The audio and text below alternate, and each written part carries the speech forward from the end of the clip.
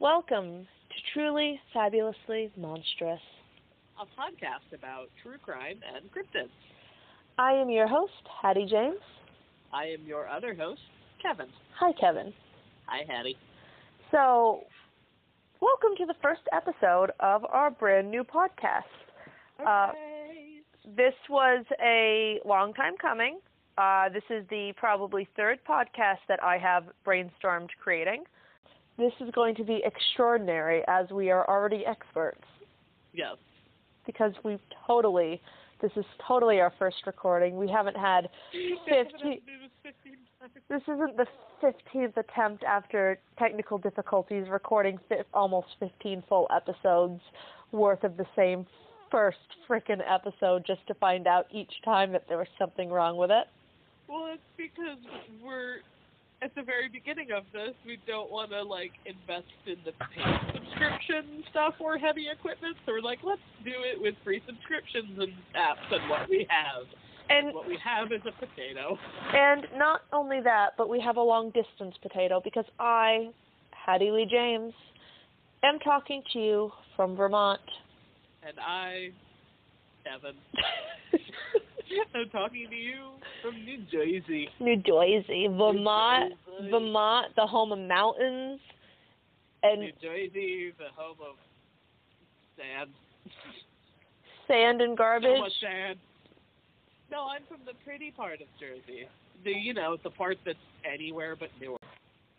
Apologies to anyone from Newark. I'm sorry. It's just that every time I drive by your exit on the parkway, it smells like industry. It's not their fault. They're a booming, bustling city.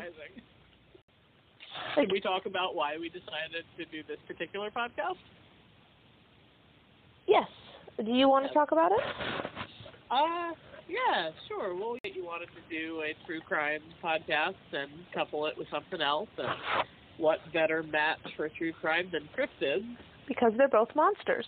They are both monsters of different kinds. And I'm going to stop here, and I'm going to do a little bit of a sideline and say we're going to keep this as a middle-of-the-road podcast where we're going to attempt to not let any of our personal views, biases, beliefs, opinions get in the way, just the straight facts. But I believe that saying that some of the heinous crimes we're going to be talking about, you could consider these people monsters. Yeah, I can think of a couple examples. Yep, and cryptids. That we already know we're going to talk about in the future. Oh, yeah. And cryptids we know are monsters, which brings me, Kevin, do you want to tell listeners who may not know, that's not English, might not know, that's English. Would you like to tell our listeners who might not know what a cryptid is? A cryptid, yes, I sure would. A cryptid is a creature whose existence has yet to be, or else cannot entirely be, proven or disproven by science. And the study of cryptids is known as cryptozoology.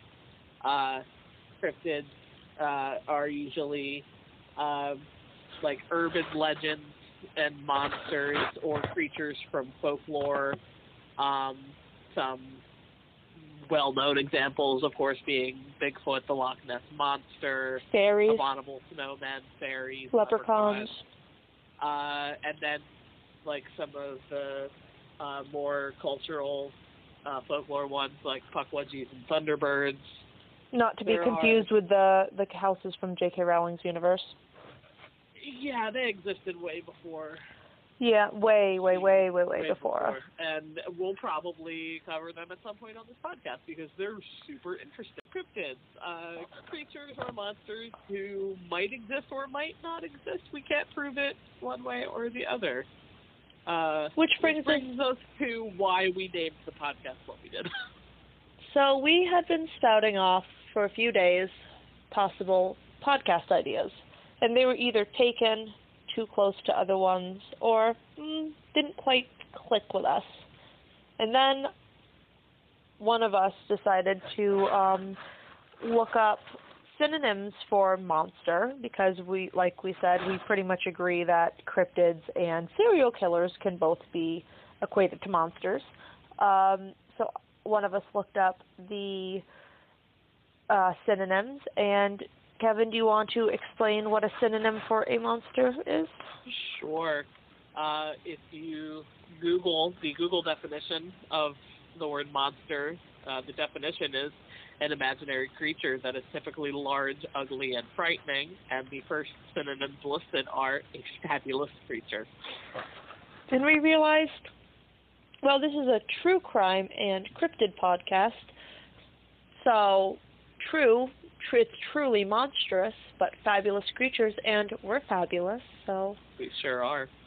Truly fabulously monstrous. There's Lisa Frank stickers all over my house. So, the format of these episodes is going to be, on Tuesdays we're going to release one episode in which either Kevin or myself are going to talk about a cryptid and the history and the lore behind said cryptid. And then 2 days later on Thursday, whichever one of us did not talk about cryptids, we'll talk about a true crime. Again, the history, the facts leading up to it, to the crime itself, maybe the aftermath, the investigation, just really pretty much telling a story, a factual story. And then the following week, whichever one of us did the true crime, will do the cryptid, and that's how we're going to alternate. So there'll be 2 episodes. From what we have calculated, the Tuesday episodes are probably going to be closer to a half hour, 45 minutes long, and true crime is a doozy. So no promises, no promises at all. We'll try to aim for an hour. That's all I can say. Yeah. Plus or minus, margin of error. Yeah. Yeah, no promises. Sometimes I fall down a research hole. And sometimes we go on wild, crazy tangents because we have been friends for, oh God, how long have we been friends now, Kevin?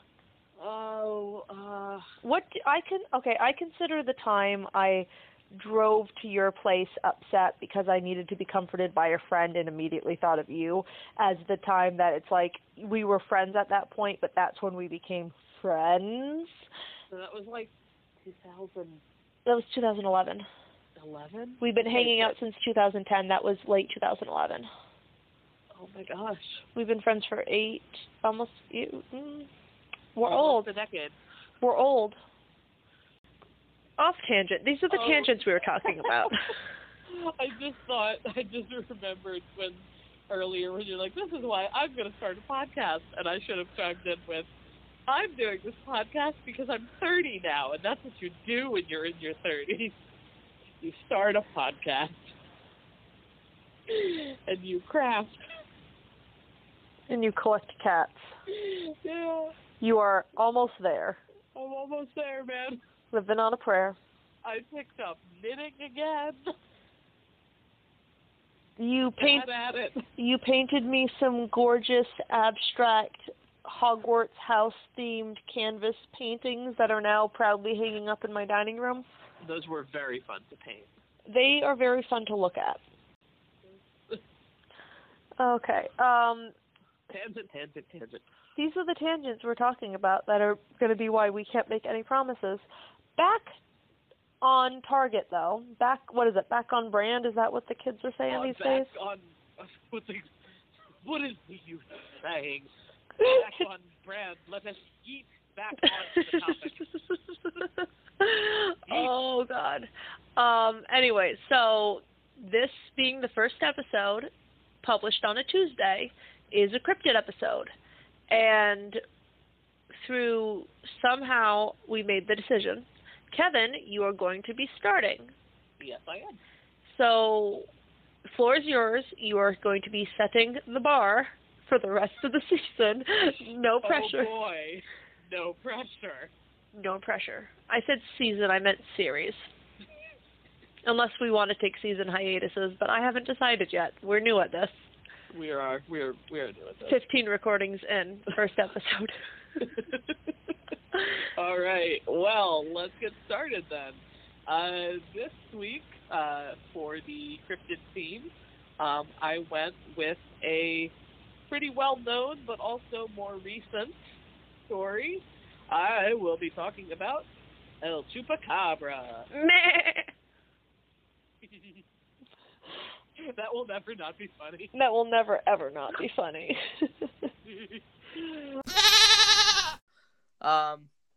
Anyway, El Chupacabra. The name is of Spanish origin. Obviously. The name is of Spanish origin. Duh. No, I'm sorry.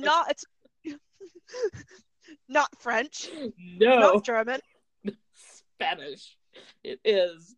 The name is attributed to hang on, it's kind of dark in this room.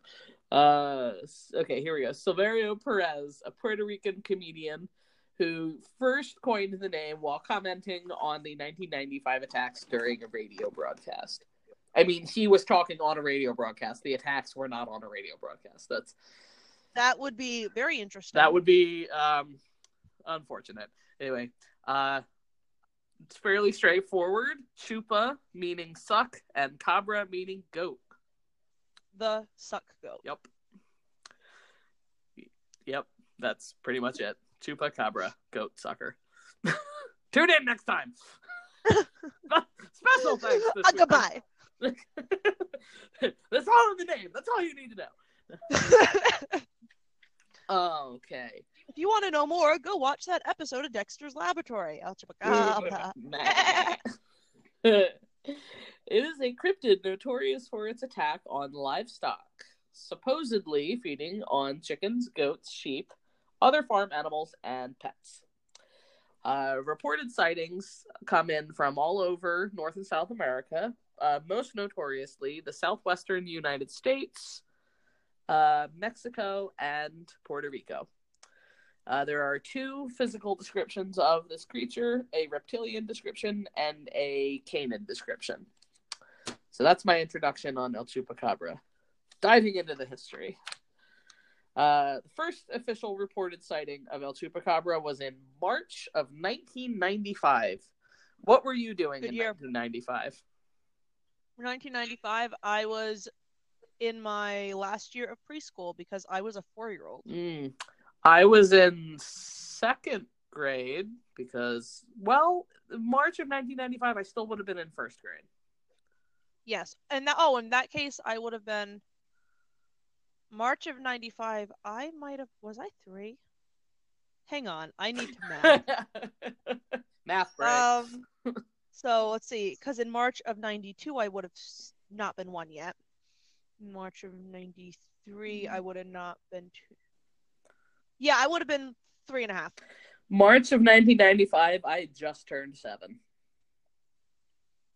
Anyway, March 1995 in Puerto Rico, a farmer discovered the mutilated bodies of 8 of his sheep, each of which were apparently drained of their blood, and each of which sported 3 puncture wounds to the chest, through which the blood had apparently been drained.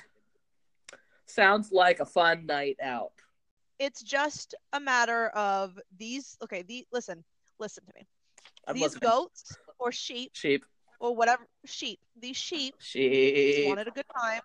They were into BDSM. But they didn't get the proper education they needed on how to do it safely. Safe words were not employed, and there was things got out of hand. Be safe in the bedroom, people. Thank you for coming to my TED Talk. Always respect safe words. If you take away nothing else from this podcast about a goat murdering cryptid,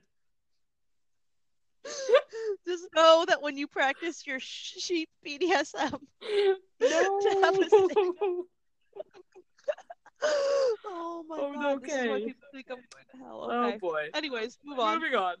Back on track. Several months after this event, an eyewitness named Madeline Tolentino reported seeing a strange reptilian and alien-like creature through her window in the town of Canavanas, Puerto Rico, where about 150 farm animals and pets were killed by a mysterious predator. Other witnesses in Canavanas swear to have seen monsters swooping down from the sky. I didn't see anything else about that in any of the sources that I looked at, so I don't know what they were looking at, but Chupacabra was never described as having wings other than in this one instance. So maybe they saw bats. They probably saw bats. It was me. I just shed my human skin, and I needed a midnight snack, and I somehow ended up at 4 years old in freaking Puerto Rico, and it was a mistranslation, and I wasn't swooping, I was getting down with funk. Yeeted right out of the sky. I yeeted straight towards those livestock. It wasn't until a few months later in November that a detailed description of the creatures emerged. During the night of November 19th, 1995, farmers awoke to a grisly scene of turkeys, rabbits, cats, dogs, cows, and horses, and, of course, goats, dead with no apparent cause beyond the same blood loss and 3 puncture wounds.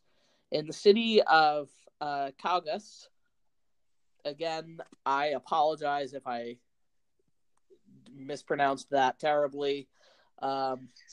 Send us the proper pronunciation to trulyfabulouslymonstrous@gmail.com. I would very much appreciate it. I should have looked this up beforehand.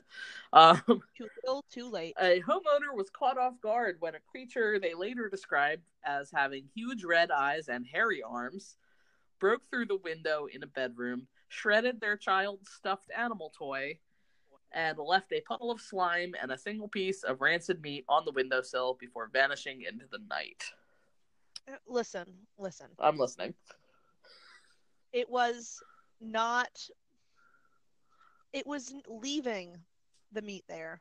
The meat is special and precious to it, and it felt bad for destroying the teddy bear and traumatizing the kid. So, what is it called? Reparations? That's not a word. Yeah, it is. You know what? Oh, okay, that is the right word. Good, go me. It was like, here's reparations. Or reparations, compensation.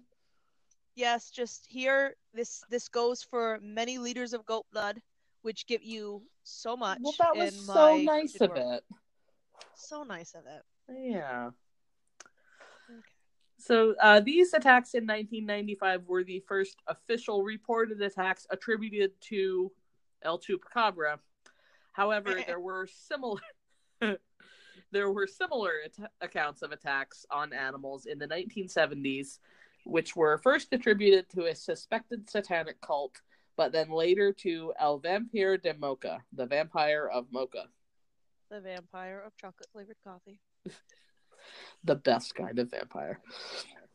According to the Chupacabra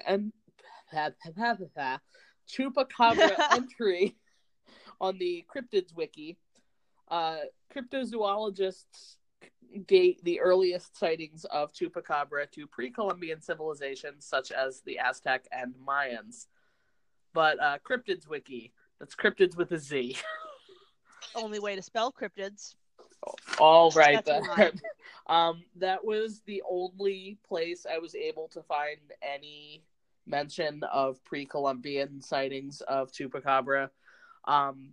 So not sure how valid that is. If anyone has sources that can back up that claim, send them to trulyfabulouslymonstrous@gmail.com. I would love to have them. Or if anyone can give us sources to refute that claim, trulyfabulouslymonstrous@gmail.com. Yes. So ever since these instances in 1995, Chupacabra have repeatedly popped up as responsible for attacks on farm animals across the southwestern United States and Mexico regions.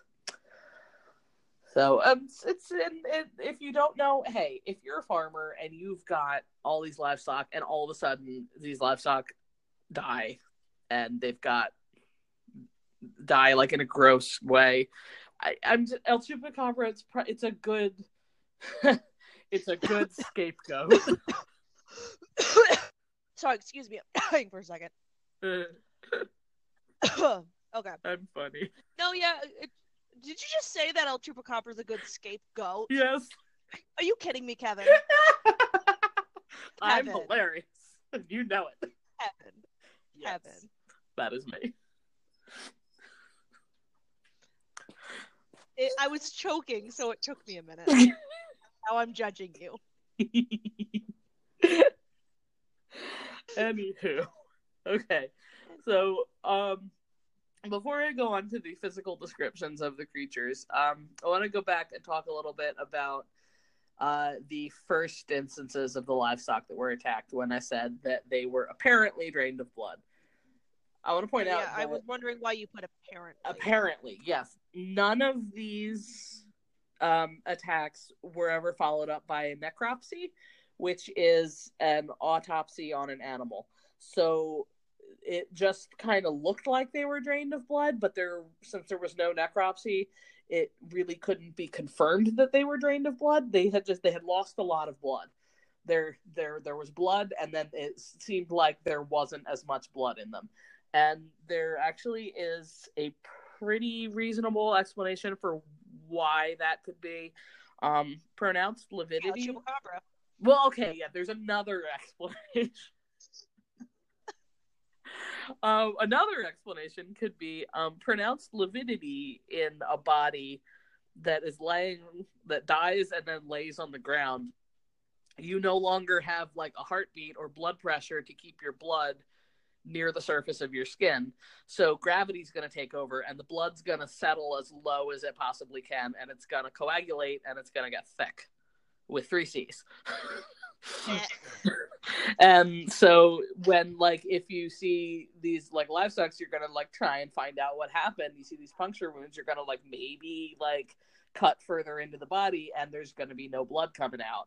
You're going to be like, oh my God, they have no blood. When in reality, all the blood has just settled close to the ground in the lowest regions of the body because you no longer have a heartbeat. So it would look like they're drained of blood, but they might not be. But like I said, they can neither confirm nor deny because they didn't do a necropsy. Fools. Fun. Okay, so physical descriptions. There are 2 primary physical descriptions that get thrown around when talking about chupacabras. The first one is the original description, which is that of a reptile-like creature, said to have leathery, scaly, greenish-gray skin, sharp spines and quills running down its back. Excuse me, just hiccuped. Approximately 3 to 4 feet high, and stands and moves like a kangaroo, so hops around on its hind legs.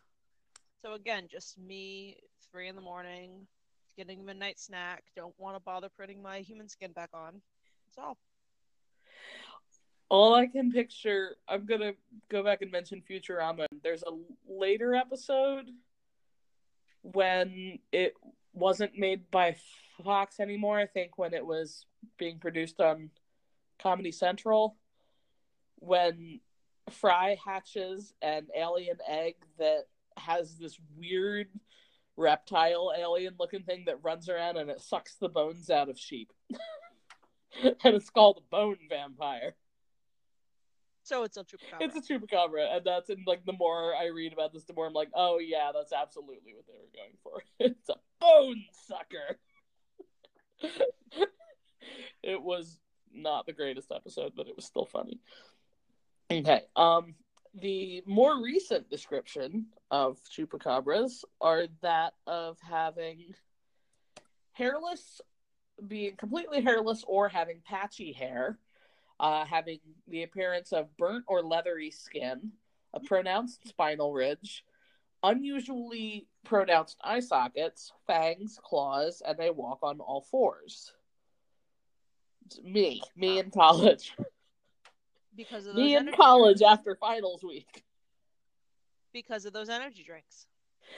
What was in those energy drinks that you... Okay, they were smoothies. They had strawberries and blueberries and V8 fruit juice and a can of Red Bull and 2 shots of 5-Hour Energy. So Liquid Death. They were delicious, Liquid Death, and they let me pull several all-nighters in a row. And I think I still have vision damage from them. Heaven. I was in college and I was stupid. See, I just would pull an all-nighter and then pass the F out and miss my 8 a.m. class. I would have loved to have done that, but I did that stupid thing where I was like, I like to wait until the night before things are due until I write them. Which was all well and good before I was an English major and I only had like 1 or 2 English papers due.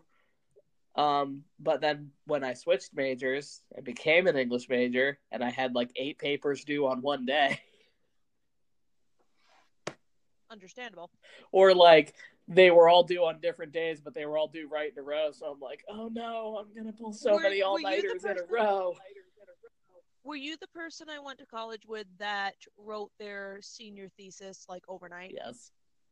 Okay. Yes, I did. Okay. I got an A on that. Yeah, I applaud you, for that. Because my senior thesis, I was like, oh yeah, I can do this easily, and it took me 2 years. Well, also, your thesis was like a real thesis. Mine was just like a capstone seminar, and they were like, you could either write 2 papers in this class or 1 really long paper. I'm like, is it a thesis? They're like, kinda, but not long enough to be a thesis. Yeah. It was still like, I needed it to graduate, though, so. Yeah. My department had told me that mine was a thesis, and to not have it to be between 60 and 100 pages, but no more than pages. And I went up to him with 163 pages and was like, this is as short as it's gonna get. And he's like, Hattie, I hate you. Mine was, I don't remember. I know it was more than 30 but less than 60, not including my annotated bibliography. Welcome to TFM. It does not stand for Truly Fabulously Monstrous. It stands for Tangents and Effing Malarkey.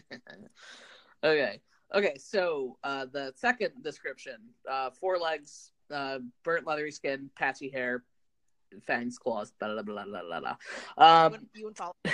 The sightings of chupacabras that match this description are from the early 2000s and that coincided with, yet again, attacks on farm animals. And unlike the other stories and other cryptid lore, these attacks came with physical evidence of, when I say physical evidence, I mean bodies. And when I say bodies, I mean bodies of the creatures doing the attacking.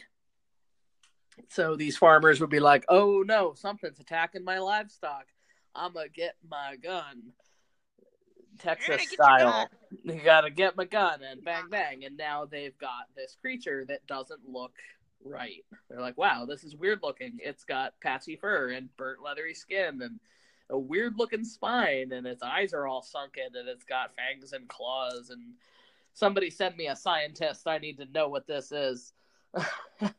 And the scientists proved it was El Chupacabra, and we lived all happily ever after, right?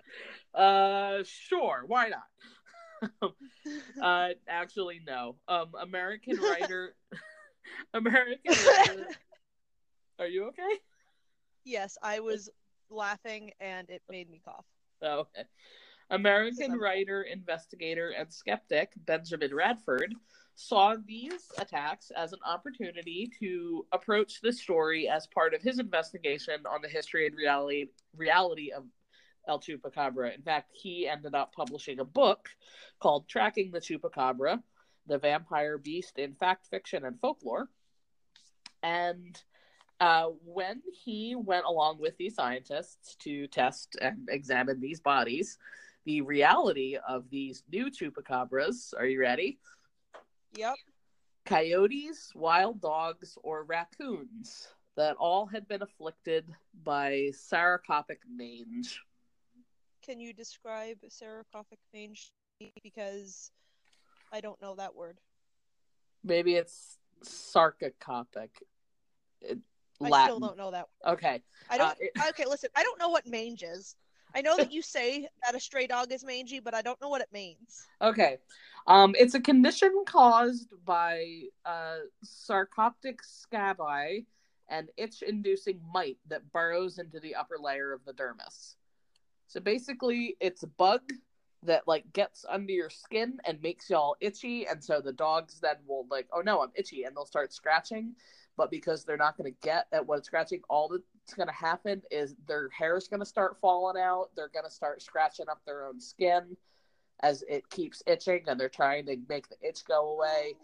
If it's a wild dog or a coyote, they might have trouble like catching food because they're getting sick, basically. Like, these wounds would then probably get infected. They're going to lose weight, so they're going to be real bony. Mange is treatable. Like, if you rescue a dog that has mange, like, you can bring him to a shelter and you can cure them. It takes a while, but you can cure it. But if it's a wild dog or a wild coyote, not so much. Yeah, it's sad. So that's what those chupacabras were. They were just like wild, basically wild. Like, some of them were raccoons. Like, it. Yeah, it's big boys. big boy. So that's what those chupacabras were. Like, they had an answer for that. But then that leads the first description, the very non-dog-like, very reptilian one. The me. It was Hattie. Case closed. Well, okay, so this distinctly reptilian and alien description in the original 1995 sightings, as described by Madeline Tolentino, the first eyewitness, was also investigated by Benjamin Radford. And in his book, Tracking the Chupacabra, Vampire, Beast, and Fact, Fiction, and Folklore, he comes to the conclusion that this description was based on a creature from a 1995 science fiction horror movie called Species. The alien in that movie is nearly identical to Tolentino's description of the creature she saw, and she admitted that she had seen this movie before the animal attacks had taken place. There's a quote from her. This is from an interview with her after the fact, where she's talking about the movie that she saw. It was a creature that looked like the chupacabra with spines on its back and all. The resemblance to the chupacabra was really impressive. And that is a quote from Chupacabras and Other Mysteries, a book by Scott Corrales. Radford goes on to reveal that Tolentino was convinced that the creatures that she saw in the movie there's a cat standing on my notes and I'm reading it wrong. Tolentino was convinced that the creatures she saw and the events that she saw in the sci-fi movie Species were happening in reality in Puerto Rico. Which I kind of see where she's coming from. Like, if you just saw a scary movie, like you said, like you just saw Aliens, and maybe it's giving you nightmares and you're not sleeping well and you're tossing and turning, and then like something's happening outside your window that's just really loud and awful sounding, and you wake up and you're like, oh god, I'm just having a terrible dream, and you stumble to your window and you look out and you see something just going to town on these farm animals, and you're like, that is awful and it's really dark. What am I looking at? And your brain just starts to fill in. Okay. Whatever. Yeah, I understand. Yeah. Okay. Like, no one ever denied that she saw something. Like, she definitely saw something. They're just denying what she saw. Right. So Radford uses this to conclude that the original and most common chupacabra description cannot be trusted, and the credibility of the chupacabra as a real creature becomes seriously undermined. And this is a quote from a BBC Earth article about chupacabras, and this is a quote from Radford as he was interviewed for this article. From my perspective, there is absolutely no reason to believe anything out of the ordinary is involved in the attacks on livestock. Instead, the whole story is a perfect storm of scientific misunderstanding, misidentification of animals, media hype, cultural anxiety, and mass hysteria, all potentially resulting from one woman's viewing a film. He sounds a little condescending in that quote, I think. Yes. Yeah. Did I mention he's a professional skeptic? So if it all can be explained by reasonable scientific means and the affecting of cultural anxiety and mass hysteria, so why do these stories keep persisting with such an intensity even today? Like, it's kind of like definitely achieved Mothman status of just like, oh, something spooky's happening in Texas. It must be El Chupacabra. Ooh. I saw something out of the corner of your eye. It's El Chupacabra or Shia LaBeouf. We don't know. Actual cannibal Shia LaBeouf. On next week's episode. Okay, so I think one of the reasons why it like persists so intensely is that 1995 was right kinda in the beginning, not the beginning of the internet itself, but like the beginning of like widespread public access to the internet. So that definitely will play a role in persistence of urban legends. And also, like, stories grow past the point of accuracy all the time when you pass them from person to person, from generation to generation. It's like a giant game of telephone. Like, stuff is going to get skewed, stuff is going to get changed. There's that saying, never let the truth get in the way of a good story. Yeah. And so in the end, it really all comes down to, we're humans, and one thing humanity really likes is stories. Like, you can analyze stuff and bring forward all this evidence corroborating the reality of a situation, and at the end of it all, we're humans. We like telling stories, exchanging and listening to stories from other people, so we're going to continue to tell them regardless of the truth behind them. If it's a good story, we're going to keep telling it. That makes sense. Yeah. Yeah. So that's El Chupacabra. Wow, Kevin, I've got to really say that your story on El Chupacabra, no, wow, you set the bar really, really high. That was great. Like, I knew about I didn't know about El Chupacabra. I knew about Dexter's Laboratory, El Chupacabra. But I didn't actually know about it. I did not realize it was that recent. And now I have to try to... Oh, that makes sense, though. That's why they did an episode on it, on Dexter's Lab, because it was so recent. Yeah. Yeah. Yeah, wow. Yeah. It was fun to research. I enjoyed, I found more about it than I was expecting to. Well, this has been an adventure, and I hope the listeners have stuck it out, and if not, I'm sorry. Actually, no, if not, I'm not sorry. If you're still listening, I am sorry. And I thank you. Thank you, yes, thank you. If you stuck it out this far, you are troopers, and we very much appreciate it. Definitely. Let's tell them where to find us.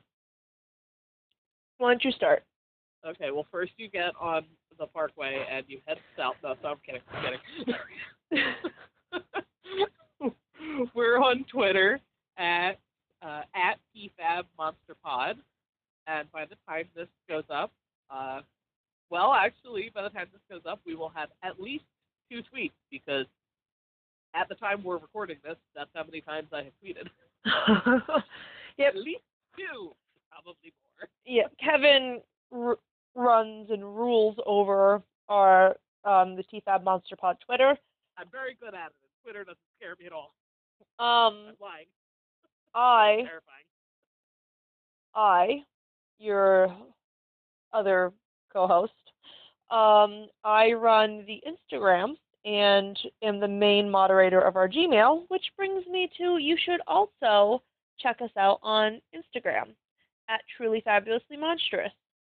By the time this goes up, we should have at least 1 post, because at the time I'm recording, there are none, and I've made myself a promise that I will upload at least 1 thing. I sent you 2 pictures of El Chupacabra. Good. They will be posted. Excellent. Yeah. One of them is the Dexter's Lab one. If you would like to email us, maybe some critiques, maybe some compliments. Nothing mean, because even though we are adults, we will cry. We break easily. I'm so brittle. Yes, we're very brittle. I'm old and brittle, and I cry a lot. Yes. Or if you want to be like, hey, my grandma or my aunt saw El Chupacabra, or like want to tell us about a local lore, like that would be really cool. Like some good old local lores, like my woods are haunted by a jackalope. Jackalope. I'm adding that to the list. Okay. One of us will cover it eventually. Yes. But like, yeah, so that's trulyfabulouslymonstrous@gmail.com. And we look forward to interacting with all of you lovely listeners. All 3 of you, 2 of which are us. Yes. I hold out that It'll one be a person. Party. I hold out that one person will listen, and that one person will probably be my husband. We might have another one, and it might be my sister once I tell her that we're doing a podcast. Yeah. I should probably clarify that I'm not saying I'm going to marry whoever listens to this podcast, saying that the husband that I married in November will be listening to my podcast. The one that I can very faintly hear in the background. No, he's watching a video. You're hearing Game Grumps in the background. Well, no, we can't marry them. They're already famous. Yeah. Okay. Well, then. So that wraps up this episode 1. Yep, and again, thank you, and I'm sorry if you've stuck it out this far. We promise that not only will the quality hopefully get a little bit, I mean, we can't top the story, but the conversation and banter will hopefully get a little better, as well as the audio once we figure out how to properly do remote podcasting. Like the audio podcasting on a budget. The audio is not going to sound this rough the whole time. But yeah, then we should sign off now. We thank you for listening to this one. We hope that you listen to the next. Yep. It's been fun. We'll be there next time, and we hope you will too. Bye. Bye.